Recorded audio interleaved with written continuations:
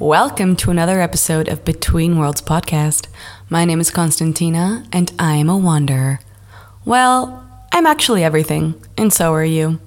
I started imagining BW when I was broken. I started producing it when I was broken, and I am still broken.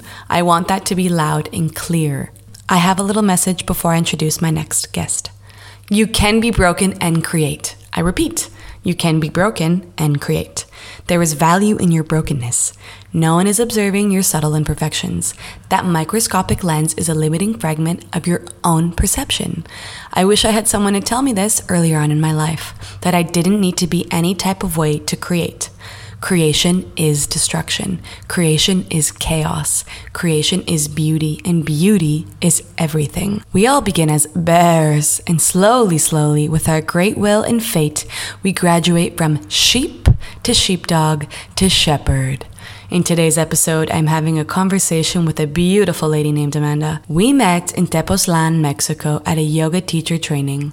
She is a master manifester and a free human. At the peak of her success in Toronto, she just left and moved to Mexico. I cannot wait for you to meet her.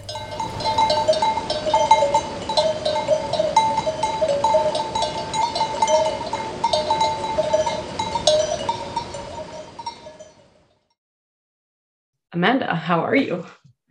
I'm amazing. Thank you so much for having me. Amanda plants a seed today, and tomorrow, whatever it is that she planted is already 10 years old. I mean, we don't have to wait. For her, it all just flourishes. She doesn't have to wait. It just happens for her. She has that magic. I want it. I look up to her. I admire her. Anytime that I try and do something new, I think if Amanda can do it, I can do it. Oh, I love that. Seriously, man, I can't. So I'm going to start off with the question I ask everyone. Do you think you're a common person? I don't think I'm a common person. No, I'd like to challenge the idea of a common person, because I guess, yeah, everyone is a human in a common way, but I think I'm uncommon in the same way that everyone is uncommon. So that could, you could argue that that's a moot point, that you're both neither common nor uncommon, but I do think that everyone is special and everyone has a specific special thing to deliver on their time on earth. So do you believe in like the concept of everyone having a specific purpose? I do. I think there's something that needs to come out of them. Whether they do that in this lifetime or not, who knows? But I think, yeah, everyone has something that they can offer to this world. When was your last epiphany and what was it? My last epiphany was realizing that, and this is actually going to be my new series in my podcast, The Miss Amanda Chen Show, that we spend too much time learning how to work, how to fit in with business etiquette and company structures and social cues and how to get along with everyone and how to save money, how to make money and continue doing that and reaching success and whatever that looks like. We spend no time learning how to live. And this has been my whole time, really learning how to live. What does that even mean? I feel like I'm just starting to live. And I'm wearing training wheels. Like I need to figure out how to live. And it's such a strange concept, but I don't think we really spend enough time unpacking what it is to actually live. I forgot to mention that the podcast is a place where I theoretically strip you naked and you're left with what you know. Okay. So it's not about what you've done, what you've achieved. It's more or less what you have experienced and what wisdom has come from that. And it's unconventional and abstract and eccentric. So you can say whatever you want. You can be any kind of Amanda that you want. Because it's uncensored and people know that from the get-go. They've known this for the episodes prior, that this is what this podcast is all about. Amazing. So thanks for sharing your epiphany. And now, with that being said, we do need some background because I invited you because I found it very interesting that you found so much success in your other life in Canada and you just decided to pack up your bags and go. Now, do you want to just give some brief on that, like what you were, who was Amanda in Canada, and what woke up inside of you that urged you to leave and bring you where you are now? Mm-hmm. In reflection, I'm realizing that I attached my whole identity to a persona of a concept, of a character, of a role to play in modern society. And I started off wanting to be a journalist. I wanted to be like Carrie Bradshaw in Sex and the City. I turned into a copywriter. I turned into a bartender. You know, I turned into every typical character that you can see on TV because I thought that was a representation that you needed to be. And I had to turn myself, change myself, compromise myself in order to fulfill that role. And the most recent role was, you know, a boss, entrepreneur, girl boss, whatever you want to call it, that was inspiring other women to do things for themselves as well. And I thought, what a great thing to go behind, what a great role to play in this world. And that was really the success of Salty Paloma. It was inspiring, it was motivating. I created a line of flavored salts and sugars to go on margaritas. I like to call myself the Kleenex brand of margarita salt, just because it never existed before me. And during the pandemic, you had to pivot a lot, especially in Toronto, especially in Canada, because it was a complete lockdown. And I think this was like the entrepreneur's major contest to see who's going to survive and thrive during this time. So obviously I love competition. I'm going to do it as much as I can and succeed. And this is the weirdest moment when you actually hit success and you reach it, you hit your goals, you're standing at the top of the mountain and you're like, wow, this is what success feels like. It's awesome. I'm being recognized for what this is, but am I truly this? And I didn't realize how unhappy I was until I was finally at that level of success. And I think that's a thing about goal setting. You always set for like, oh, what's next? What's next? What's next? You always think that there's something after this mountain, there's a higher mountain to climb. And I just hit the end and it was just like this big smack in the face. Like, why am I here? I don't even care about this. And then something just broke in me that I was like, I need to figure this out because I'm just going to find more and more mountains to climb, keep exhausting myself, standing at the top of the mountain, feeling really lonely and miserable and unhappy and wondering, why did I even climb this mountain? It's not even the route that I should be taking. And that really required me to go and look inward. And I remember telling myself, in my own secure sense, I needed a certain amount of money in the bank. So I was like, if I could get 6 figures cash in my bank, then I'll get a one-way ticket to Mexico and then I'll figure it out from there. At least I'll feel secure doing that. And I was kidding myself as if I was going to get 6 figures during the pandemic in lockdown in Toronto. With all of my jobs, I had to refund. I had to let go of all of my staff. Like there was no way in my foreseeable future that I was going to make that kind of success. So when I did, by launching cocktail kits, it was just so shocking. And I was confused. I was right at my peak, but I wanted nothing to do with this. So I thought if I had no reason to be here, I'm not enjoying myself, then why not walk away? And walking away from a lot of money and success is probably the hardest thing for anyone to say that they have done in their life. But I literally believe that saved my life in walking away. What was the feeling? The way that I think about the death of something, if you are about to separate from something that you've attached yourself to for such a long time, like this is the Amanda, this is what people believe of me to be. How could I not continue this role? I don't even know what the other version would be. So there was I was terrified, a lot of fear, a lot of confusion. Am I making the right decision? But anywhere else would be better than where I am today. So I needed to get out. I didn't care what the other option was. So the unknown felt more comfortable at that moment in time than continuing on with what I knew was going to be fine and successful for everyone else to see except for me. And I needed to finally choose myself for once. And with the death of something, I feel like if you're at your like I like to imagine this, if you're at your deathbed and you know you're about to die for whatever cause, at that moment, you kind of want life. You have this like vitality for life again. You want to like hold on for your dear life because you know it's ending. So I think that's what I was feeling. I was like, I need to hold on for dear life to this old Amanda because I'm never going to see her again. And it was that. It was kind of like this new love that I had for this old Amanda, this acceptance that I had for her and an understanding for her.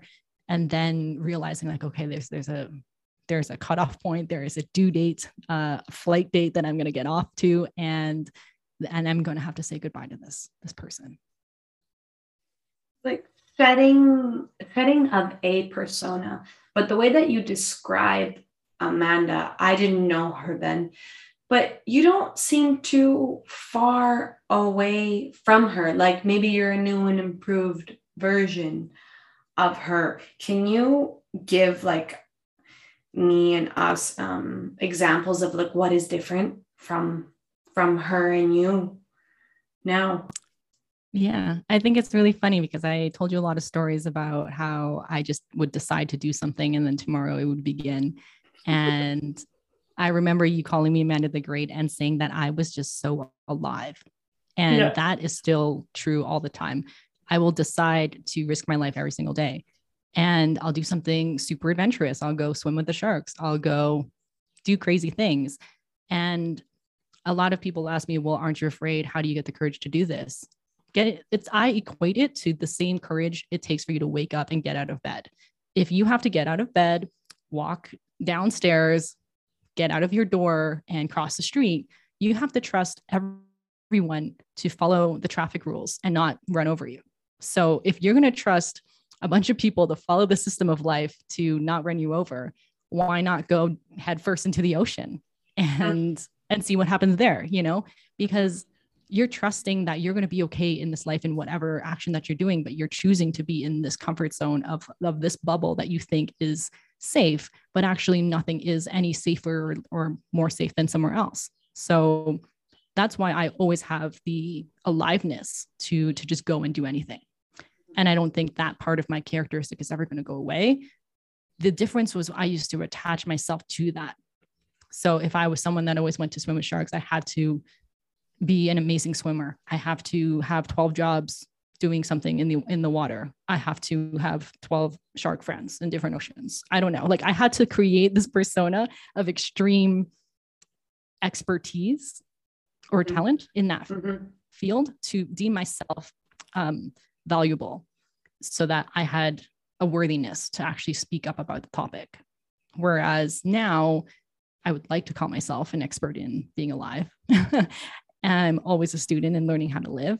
And that's a space that there's no borders around. You don't need a bachelor's degree in living, to live. You can just go on and live. So I think it's really detaching myself from putting labels onto myself, calling myself an entrepreneur, calling myself this, that, whatever, attributing a certain level of expertise behind it to back up that statement. Whereas being a living human, I don't need to back that up in any way. I don't have to be mega alive in any way to prove that point anymore. Like to be a superhuman, like be good at everything, be a professional at everything. That's something that we have in Canada, I feel. But I feel like you wouldn't have to try. I really did try, I think. And I don't know. I think I tell you all of the cool stories. I tell you about how I would just be able to nail things, but I don't tell you about the like 4,000 or 5,000 other failures that got me to that one level of success. So even though every story I share is a success story, I think what I didn't want to share was all of the other parts that I just accepted, all of the failures that I accepted because I knew I already had that idea of success in my head. I knew I was going to nail it. All I needed was the end result. I didn't care about everything else. And sometimes when I skip that, I almost sound unreal.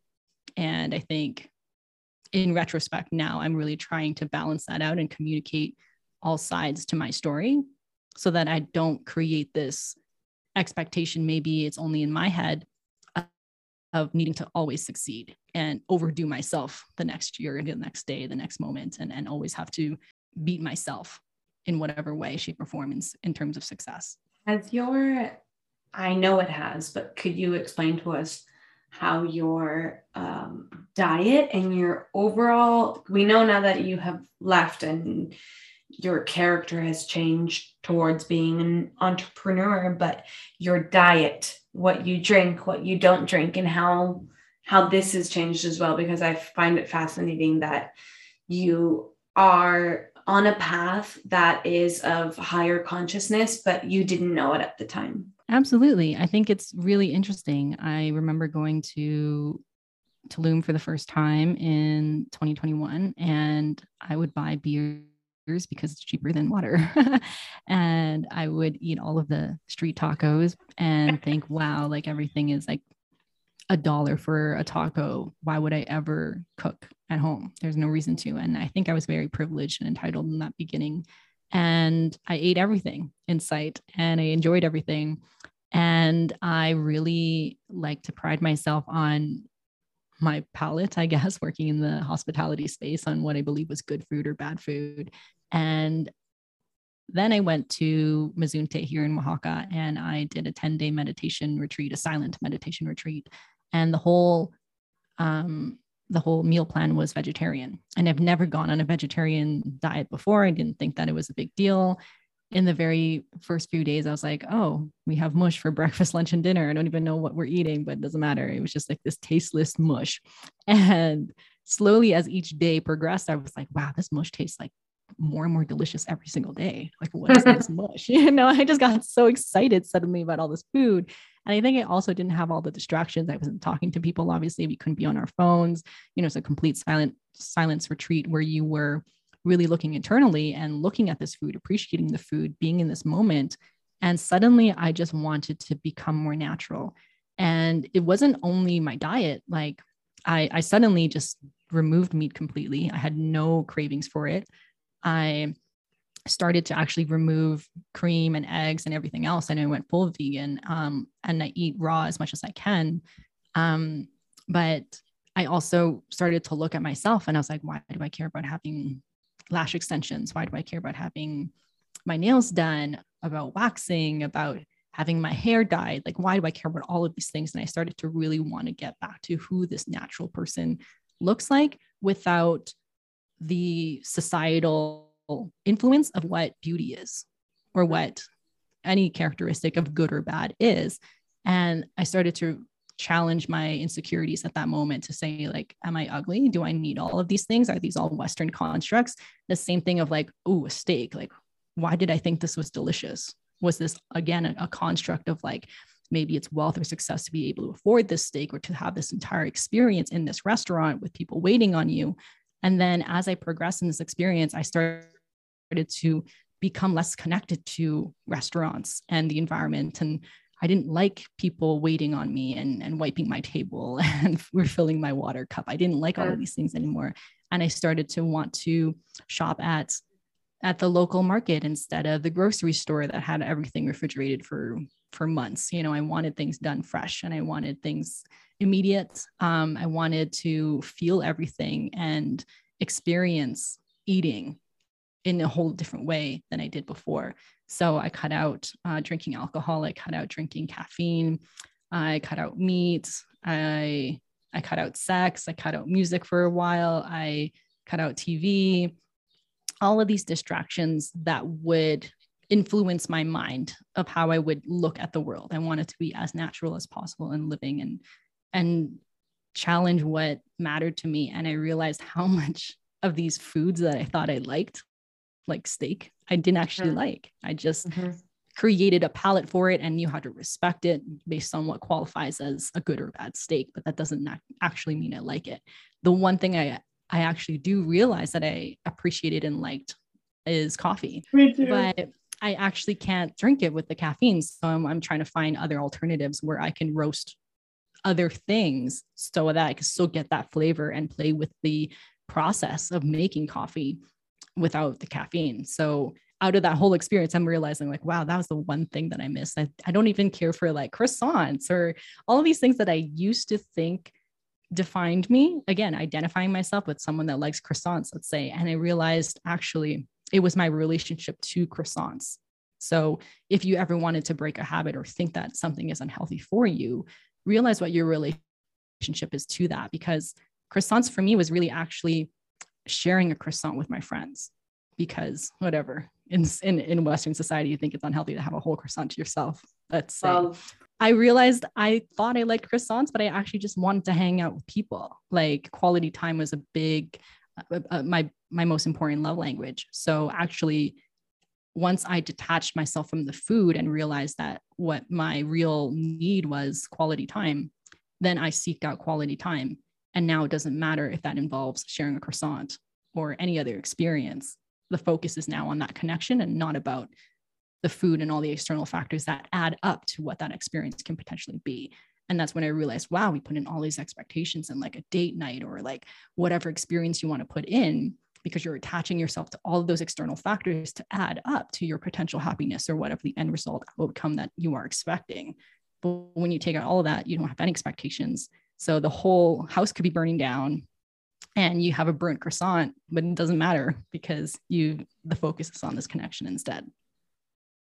I want to ask you, what do you know of the spirit world? And did you know anything of like these conscious communities, spirituality, metaphysics back in Canada?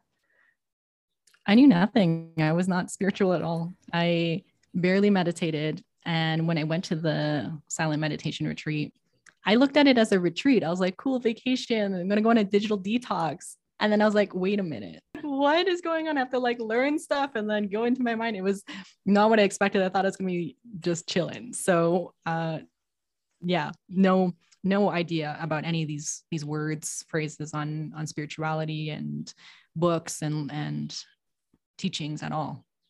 Now, today, are you, do you find interest in these subjects? Do you read about it? Or are you more just intuitive? I do read into it when somebody mentions it. So if someone mentions like, I don't know, a law of attraction, let's say, then I'll look into it because maybe I did something that exemplifies that. And I'd like want to learn a little bit more into it. So recently I got into the concept of human design because I was feeling really disconnected with horoscopes and wondering, why do we even look at horoscopes? Does this really matter that much? Can everybody basically relate to every horoscope? And I was just challenging notions of things. And then human design came into question. And again, I was challenging that because I was like, oh, is that just how humans work? Isn't that what human design is? Why does this matter to anybody? It's just like more proof of like we're human and we do things in a humanistic way. So I was very skeptical about it. But once I opened up to it and thought about it a little bit more consciously, I could connect a little bit more dots and relate to it differently. But I haven't really been like, oh yeah, I'm definitely hardcore into like one or two teachings or practices or anything. I think I more adopt the lifestyle of constantly being open, constantly questioning, and always trying to detach yourself and your identifier from any external ideas or concepts that you might learn from others. There's so many questions to unpack here. So what do you believe is like, what is your way of living then right now? If it's similar to any other way that exists, use the label. If not, try and describe it a little bit. I think living with aliveness, whatever that looks like to you, and detaching yourself from any expectations and outcomes. So I don't know if that's just very general sweeping notions, but I think that's how I like to navigate around the world today. I used to believe that we needed to have a very specific purpose in the sense that you had to do the work to achieve this goal. I still believe that we have a purpose, but I think it's more of an internal inner purpose that we're trying to understand ourselves more rather than reach something. Do you believe in a higher source? I do. Yeah, you do. How would you describe this highest source? I think the higher source is the higher self. So I don't think it's disconnected from you. So in Toronto, had you ever heard of people talking about these concepts like crystals and tarot and yoga? Like, had you done yoga before in Toronto? So in Toronto, I did yoga because it was the only time that my brain would shut up. And I did very aggressive hot yoga so that my brain would shut up. On top of that, I would do a lot of boxing and kickboxing again to just get the aggression out and just to make my brain shut up for a minute. So it was very limiting in what it was offering me because I was so overstimulated with so many things that at that moment in time, running, jogging, yoga, and boxing were just actions to get my mind to a meditative state where it finally wasn't thinking. And I think I was just at the cusp of beginning to realize what that was. And then when I came here to Mexico and I did meditation, that was when I was like, oh, this is what meditation is like. I had no idea. I wasn't even anywhere close to it. And I think that's very similar to like taking naps or, getting high and doing yoga, like all of these kind of quick fixes, whether it's like a quick exercise, it could even be sex, that would take you to at least a state of consciousness or awareness of what that is, where you're no longer just reacting to things around you. You can finally be a little bit more conscious and see yourself outside of the world that you're living in. Did you grow up in a religious family? No, not at all. Not at all. And your relationship with your parents, were they supportive throughout your youth and growing up in Toronto? So my parents immigrated from Taiwan and then I was born in Canada. And for them, they just wanted me to grow up as a Canadian. They wanted me to not be bullied at school. They wanted me to have English as my first language. They wanted me to have all of the privileges that any Canadian born citizen would have. So for me, my aspiration was just to be a white girl. I rejected my cultural background for a really long time. And my parents kind of enforced that. They were like, that's the better way. You're in Canada. You should live like a Canadian and do all the things the Western way. So I think that's how I got really caught up into TV shows and identifying myself into somebody else that was never really mine. And I think now in losing myself and realizing that none of these characteristics were ever really mine, and I don't need to be any of these things. I can continue just being an unlabeled thing. And my parents are slowly getting more used to it. They wanted me to be normal in whatever sense that means, really badly. And realizing that that's never going to happen. I've kind of gone through a good 30 years of my life not being normal. So I think they've finally accepted that fate and are actually fully supportive of it now. I think they realize that whatever I will do, I'll be fine and successful at doing. And that my number one priority is happiness and peace. And I think they're now realizing like what a privilege that is to have attained what happiness and peace is, because some people still go through life. So I battled with the idea of needing to be a good role model child and also having my own autonomy as a total individual human outside of my parents. So I spent a lot of my life trying to prove to my parents that, okay, if Amanda wants to go and be a journalist, my parents don't think that that's a safe job. I have to prove that Amanda can do it. So I've always been hyper focused, hyper disciplined to make that happen, to say, okay, well, I've done it now. You can't tell me that I can't do it. So I've always been against the idea of no, it's just kind of not yet in my eyes. So from identity to saying all these things, my parents were like, I have no idea what a social media manager is. We've never even had social media when we were kids, right? So they would never know these things. And I would keep trying to do something that was at least understandable in their eyes so that I could gain their approval. So I'd be like, well, I'm managing other people and I'm managing clients. I'm in boardrooms. Does that count? Then I would be like, okay, now I'm starting a business. I'm making money. Does that count? And that was the only thing that they could really understand quantifiably, in production of salts and then getting money out of it. It was at least very linear for them working in factories. So that finally made sense to them. But I remember when I was working at at bars. And one time I was asking for a dress shirt because we had a different dress code for this really fancy cocktail bar I was working at. So I was asking if I could borrow my mom's dress shirt. And she was like, "Are you a waitress?" In like a very condescending way, to be like, "You went through all of this education, you have all these jobs, you've done so much, and now you're just serving people." And I think that was like a new level of disappointment that I've never heard before. And I realized, okay, I need to walk away from this, and I need to show that although I'm in the hospitality space, I'm not just a waitress, and, you know, try to prove what that looked like. So I think I was always pressured to show them not just success, but like extreme success in a very standout way, because for whatever reason, I believe that they held me to that high of a standard. And then the hardest thing was really walking away from all of that, because my parents were like, "What do you mean? You're in your early 30s and you just hit your peak level of success. Why are you walking away from it and trying to act like you're, you know, someone on a gap year in college? You know, that you're kind of too late for that." So I think there's a worry of that, where in my defense, it was kind of like, well, I have all the freedom to live it properly, you know, because I don't have to figure myself out as well. You know, at least I've got a decade over these 20-something-year-olds. I've at least figured out who I am. I've tried some things, and now I have the financial means to do this in a better way, in a healthier way. Whereas if in your 20s, you might not have as much choices. So this was the first time my mom actually came to visit me in Mexico, and there was a whole fight about it.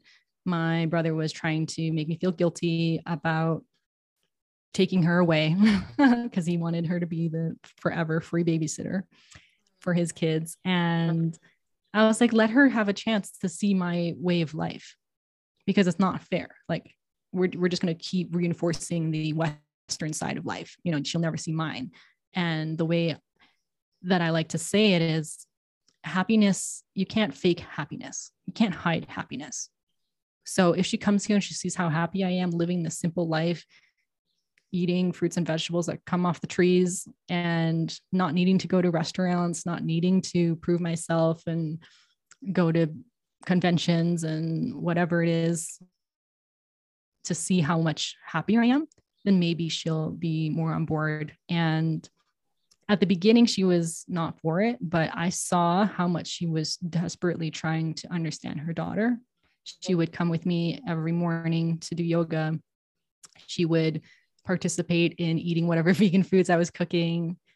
And towards the end of her trip, you know, she started to integrate her own foods, you know, that she wanted to eat. And then kind of, we would just cook separately, you know, and I think she was finally accepting that we're just two different humans now, not that like I am an extension of her anymore. So I finally got to see her also learning how to detach herself from this mother role and start seeing me as an individual.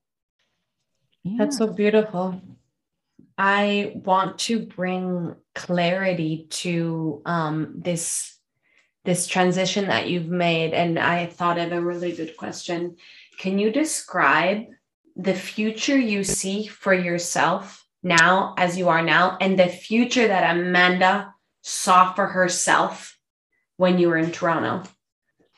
So old future would be to expand Salty outside of Canada, go to the US, go global, take over the world, dominate with a whole bunch of other products, and partner with other big brands, and potentially sell out to some massive corporation, and then live on an island somewhere drinking margaritas at the beach. We have kids, and we live in this awesome retreat house somewhere. And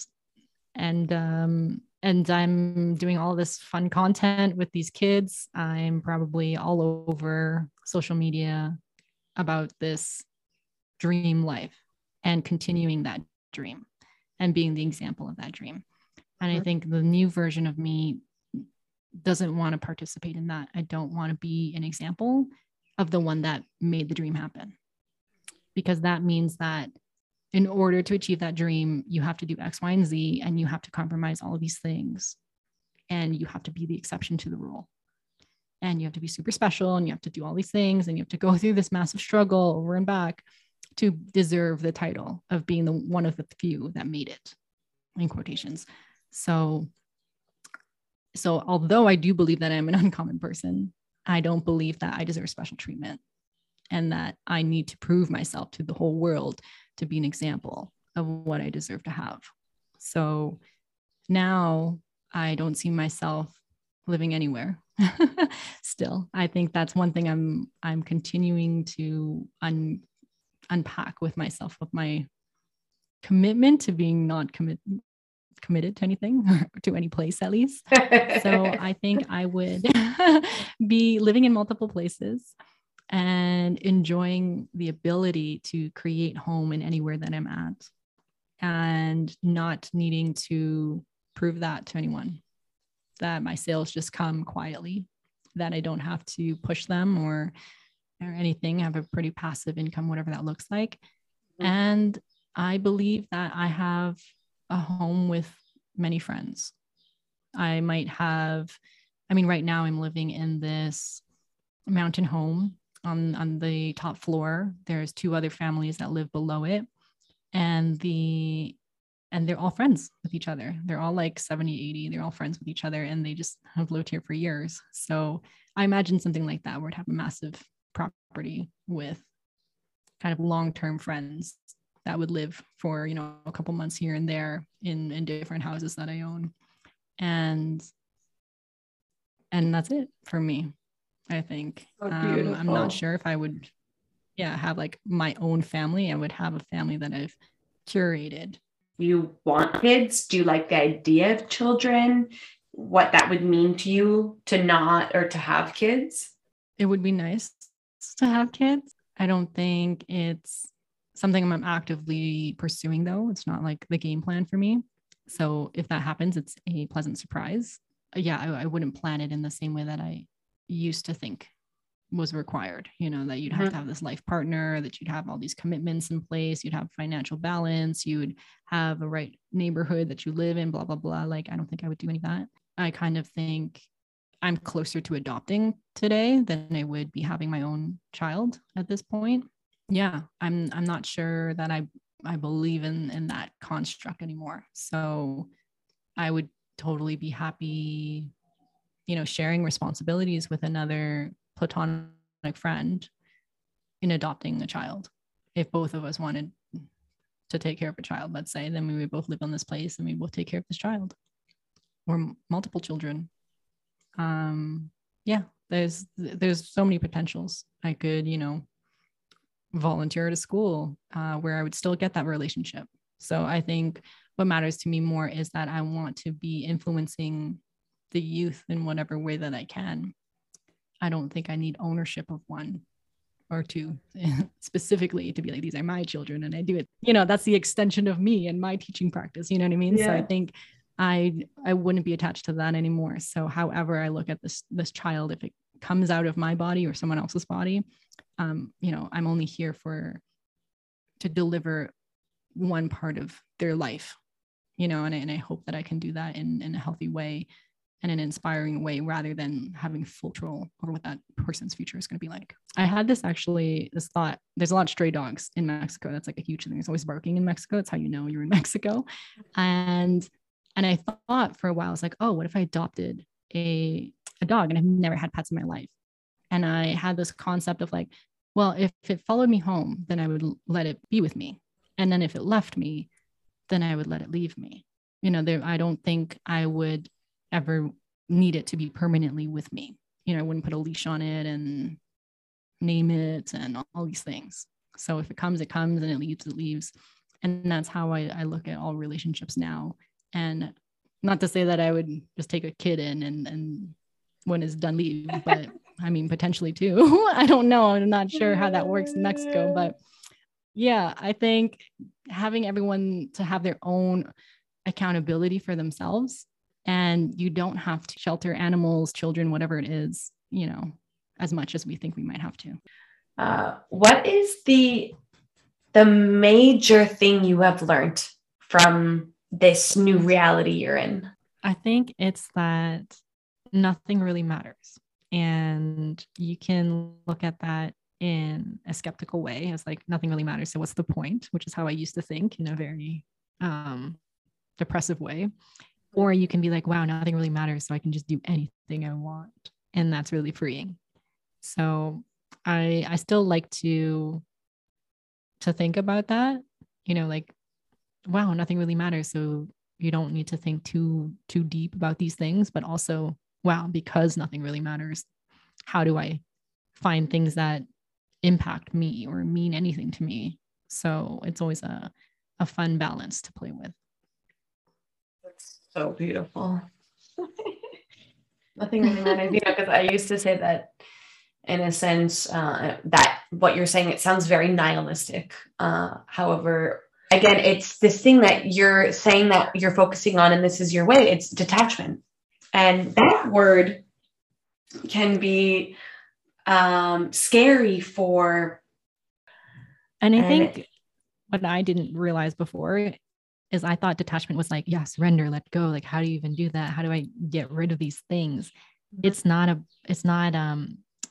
release as much as it sounds like a release. It's very active to choose to not let these things affect you.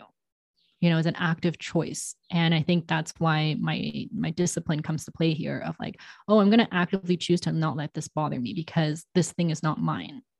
So all of the bullshit, all of the like bad feelings that I get from this are not mine. And likewise, all the good things that I think are coming out of this are also not mine. So I have to accept both sides to that. And I think that's what I mean by like, nothing really matters, like both the good and the bad out of that, or the perceived good or badness of that. None of them matter.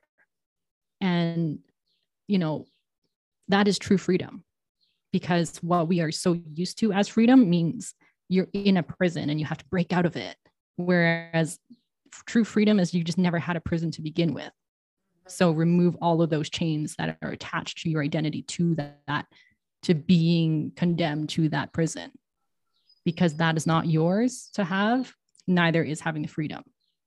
And I don't know if that makes any sense, but that's how I like to think of it in that sense, where you're actively making a choice to not identify yourself with both things that have happened to you, things that you plan to do, all of them, like all of the good things all the goals that you want to get to, those relationships, those attachments, neither of those are yours. Just in the same sense, all the traumas, all the experiences you've had, the background you've had, that's also not yours. And that's really like helping you lift a weight off of your shoulders. What are some things you like about Canada? That's hard because I don't like that part as much as I used to. I think I can respect where it all came from. I can respect the dream that you can make anything happen out of nothing, and if you want to create something, you have the power within yourself to do so. I think there's also a thing to be said about community. As much as I don't like the societal influence of what we believe we need to act and behave like to achieve certain things, I don't like the rat race, but I do enjoy meeting other people like you and other friends that have come from Toronto to visit me in Mexico, that we can still have this Toronto connection where we could be like, oh, this reminds me of this cafe in Toronto, or this place reminds me of this, or I can actually connect to that actual space of Toronto. And the one cool thing about Toronto is it's always innovating. They're like the most known city for food fusion restaurants, so I think it's very inclusive in that sense. And that's really shaped how I navigate through my own life and making sure that everything I do is inclusive and innovating within that kind of partnership, collaborative mentality. You felt that a lot in Toronto, that it was collaborative. I did. I think it was hard to get in.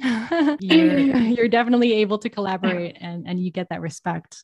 And that's really beautiful. So I think we have a lot of work to do in making that a bit more of a healthier journey. But I do think collaboration is a big thing. I mean, because what I'm understanding is like, if you're nobody, then expect to be nobody, because no one is going to want to collaborate with you. And that's kind of the vibe that I got back in Vancouver. So when I was born in Toronto and I wanted to be as successful as I could, I moved to New York because there's a bigger city. And then I moved to London because there's a bigger city. I kept trying to go bigger and bigger and bigger. And I had no desire to go to Latin America at that time, because I believed that I just believed in white culture. You know, I believed that that was the most successful place to be. And then you should make a statement there. And now that I've come to Mexico and learning the language, I'm learning the culture, it actually made me respect my own roots a lot more. And I do aspire eventually to do the same thing, you know, explore all of Taiwan, more parts of Asia. And now that I'm a citizen here in Mexico, I'm going to go and explore a lot more of Latin America. And it's the first time that I realized, like, wow, there's so much culture. And here I was trying to just be like everybody else in that space. So that's the only advice that I would give to people that are living in like a kind of North American Western space of needing to compete in that world. That's a bubble. There's so much more to this world. Being top dog in Toronto on Queen Street, sure, everyone's going to know your name at the 4 bars that you frequent, but when you go to Mexico, no one knows who you are. You know, and it doesn't matter anymore. You can walk to the beach in sweatpants and no one cares. Like, you know what I mean? These things don't matter anywhere, where before maybe it did. Now I'm going to ask you the final question. Okay. What is the meaning of life? The meaning of life. For me, the meaning of life is to live it, is to not hold back from anything that you want to do, and just live without fear, and take everything as it is, as it happens. Take the consequences for your actions, take the blessings that are waiting for you. Just live it all. Thank you again. You, even with that, you just inspired me. You have to know, like, literally, I want you to really take my compliments when I say, like, you're doing such a good job and you are a role model. And if there's something that you can do, is share and spread your journey. Because a lot of people right now are in the dark and they need guidance. And you're someone that I would refer to, hands down. Thank you. Thanks for being on my podcast.